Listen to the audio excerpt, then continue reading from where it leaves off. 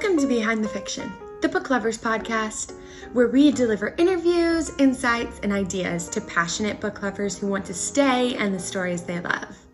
I'm Alexa Larberg, and this is episode 34 for November 13th, 2019. And today's guest is T.R. Cameron discussing the Scions of Magic series.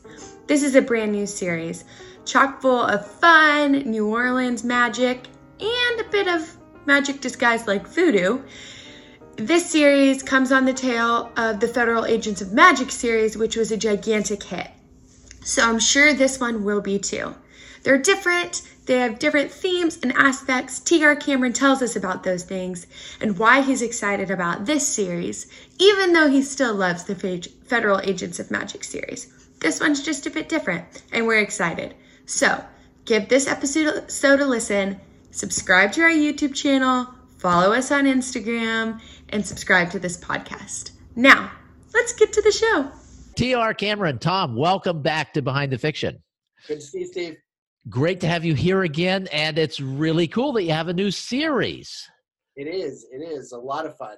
Scions of Magic is the new series. It just launched. The first title is Magic Street Boogie. So as a little bit of a recap for people who maybe missed your first episode on here, you're the author of the Federal Agents of Magic series, which was a very popular Orosaren series that went 8 books, I believe, right? So far. We're going to get back to it eventually. Oh, really? Okay. I didn't realize that. Yeah. Okay. All right. Good. Because, people love that. And if you haven't read that, the first book is Magic Ops, and there is, just earlier this week, we released a box set for the first 4 books in the series. So that's just called Federal Agents of Magic Box Set 1. So you can find that at Amazon, but we're here to talk about the Scions of Magic. Right. And so could you just sort of give us a little bit of a setup for this series? And then I want to dig into that part of it a little bit. Okay. Well, this kind of comes out of, I was writing Federal Agents of Magic, and that's kind of intense, political, lots of shooting and killing and, fun stuff. But I was getting a little, I don't know, my creative well was getting a little drained on it. And I talked to Martha Carr, and she said, when that happened to me, I went a little more YA. I went something that was more fun. Mm-hmm. And she said, maybe you want to do that. And so I took her advice, and I've got a character that's, not a federal agent, just sort of a normal person coping with some weirdness in her town. And so far, it's been a lot of fun. I mean, the same sort of snappy, sarcastic dialogue and stuff that is in everything I do. That is your trademark, so to speak. Yes. Exactly. Yes. It's not my exclusive trademark, but I will own that it's everywhere. Yeah. And why not? Because readers love that kind of thing. I know I love it in a character, kind of a smart alecky kind of character. Let's take like 3 steps back, so that you mentioned there's this general idea to write something a little bit lighter to get over some burnout due to the extreme nature of some of the other books. How do you and Martha build a story world and a story arc for a series that's, welling up from nothing? Right. Well, it's not quite from nothing. So it's still in Orosaren, so I still have all of that to draw on. And she and I and Michael Anderle got together in Slack and talked it out and kind of said, what cool things can we do? And his idea, that he brings like great ideas. So his idea was that we should have a pacifist dwarf. Because, dwarves are supposed to be this fiery, fighting sort of thing.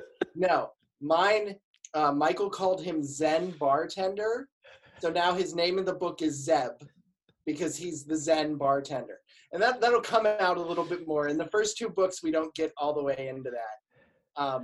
But that was Michael's thing. And Martha gave me all sorts of pointers, because this is not something I've written before. I've been a lot darker, generally speaking. So she helped me really kind of craft the character and the attitude and that kind of stuff.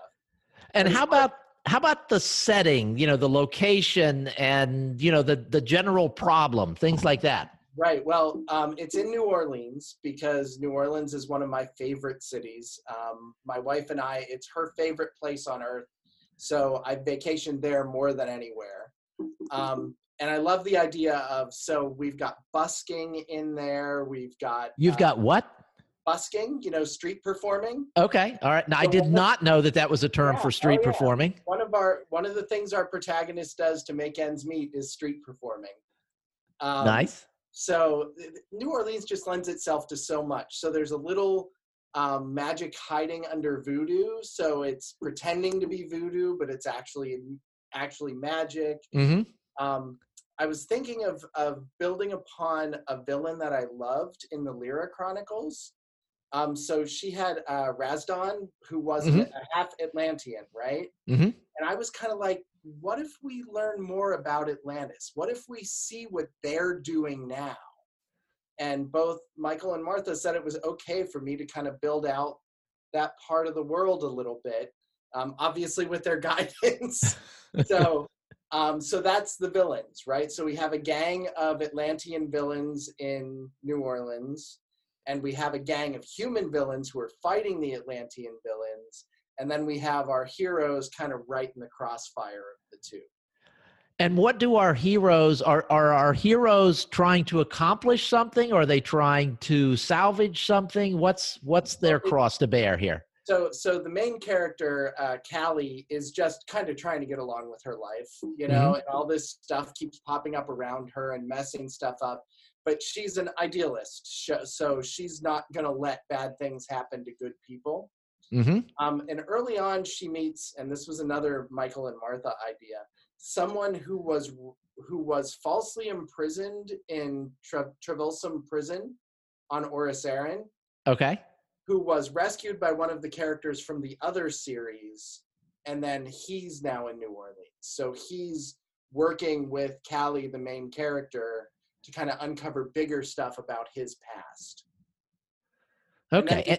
We've also got a detective who's kind of really unsure about both of them, and Callie's parents left her an inheritance, but she doesn't know what it is, so she's trying to puzzle that out. Oh, yeah, interesting.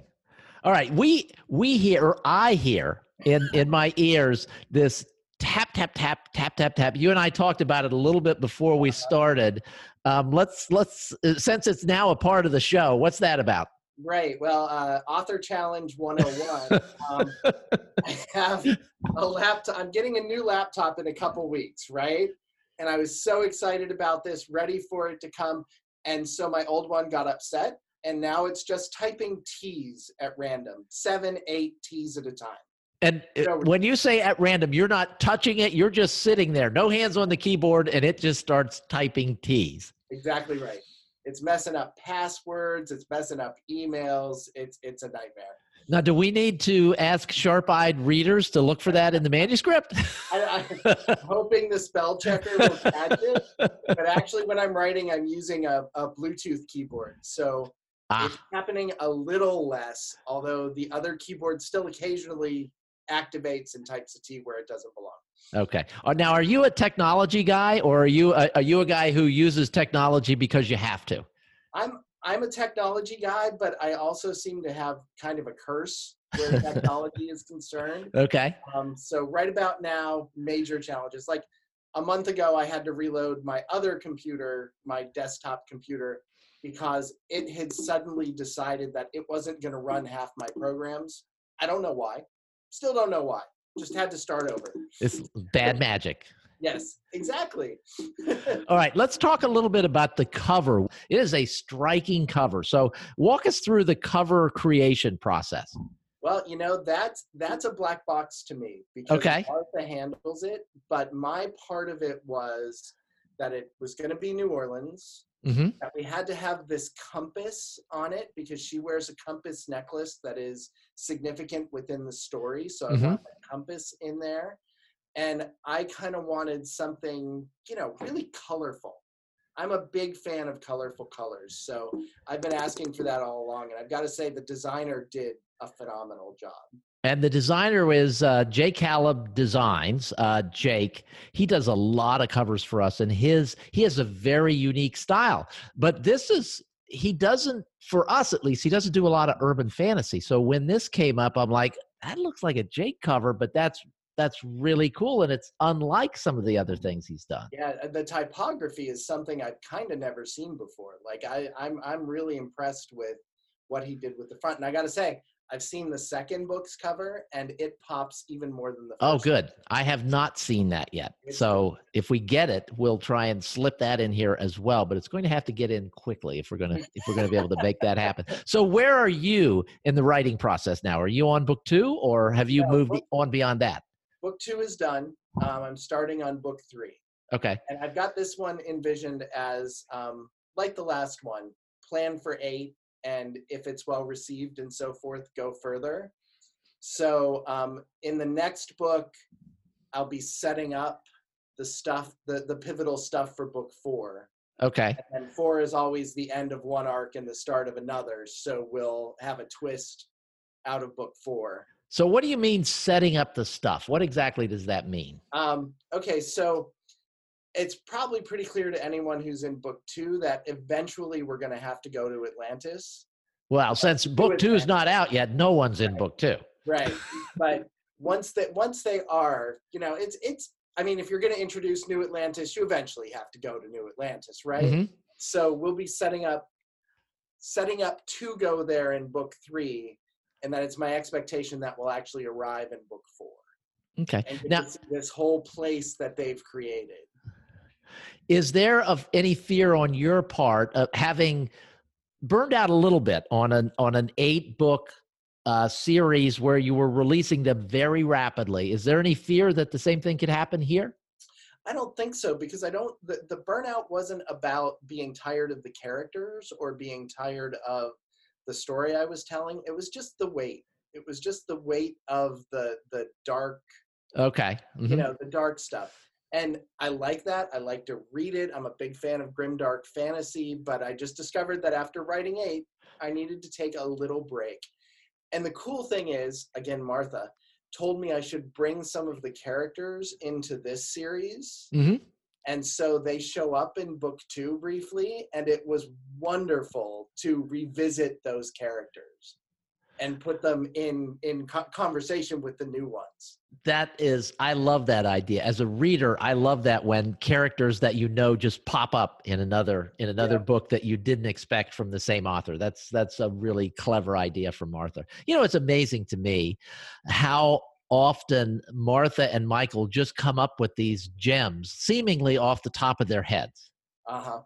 I mean, that's got to be just a skill acquired through doing it and doing it and doing it, plus a lot of natural talent. But yes. I'll admit, I'm a little envious on that one. I wish I could make those inspirational jumps. But maybe it's easier to do that. Maybe after I've written what Martha got, like 70 or 80 books by now. Yeah, and let's not even count. Let's not even count for Michael. And yeah, maybe it's easier if you're not just like hip deep in the story all the time. Right, that could be. So what's the release schedule like for this one? Is it roughly the same as Federal Agents of Magic? Yep, once a month. This one released on Tuesday, I think, instead of Thursday. So I don't know if we're going forward with Tuesdays or Thursdays. But the plan is monthly. That works for me and seems to work for the readers, and it's fun that way. You never get far enough away that you lose the connection to the characters. Which is I love a monthly release myself. I have a lot of authors that I read who try and hit the monthly thing, and it just, especially if you can do a pre-order, and it just kind of shows up just when you're thinking, I wish I had another one of these books to read. And then boom, there it is. Right. Yep. Well, Tom, thank you so much for being here again. Congratulations on the early success of this series. The early reviews are fantastic. The book seems to be selling really well. It looks like you have another winner on your hands. I'm incredibly lucky, and the LMBPN fan base is just phenomenal. That they are. Thank you guys so much for all that you do for LMBPN and for tuning in when we do these videos and podcasts. Thank you so much. Thank you.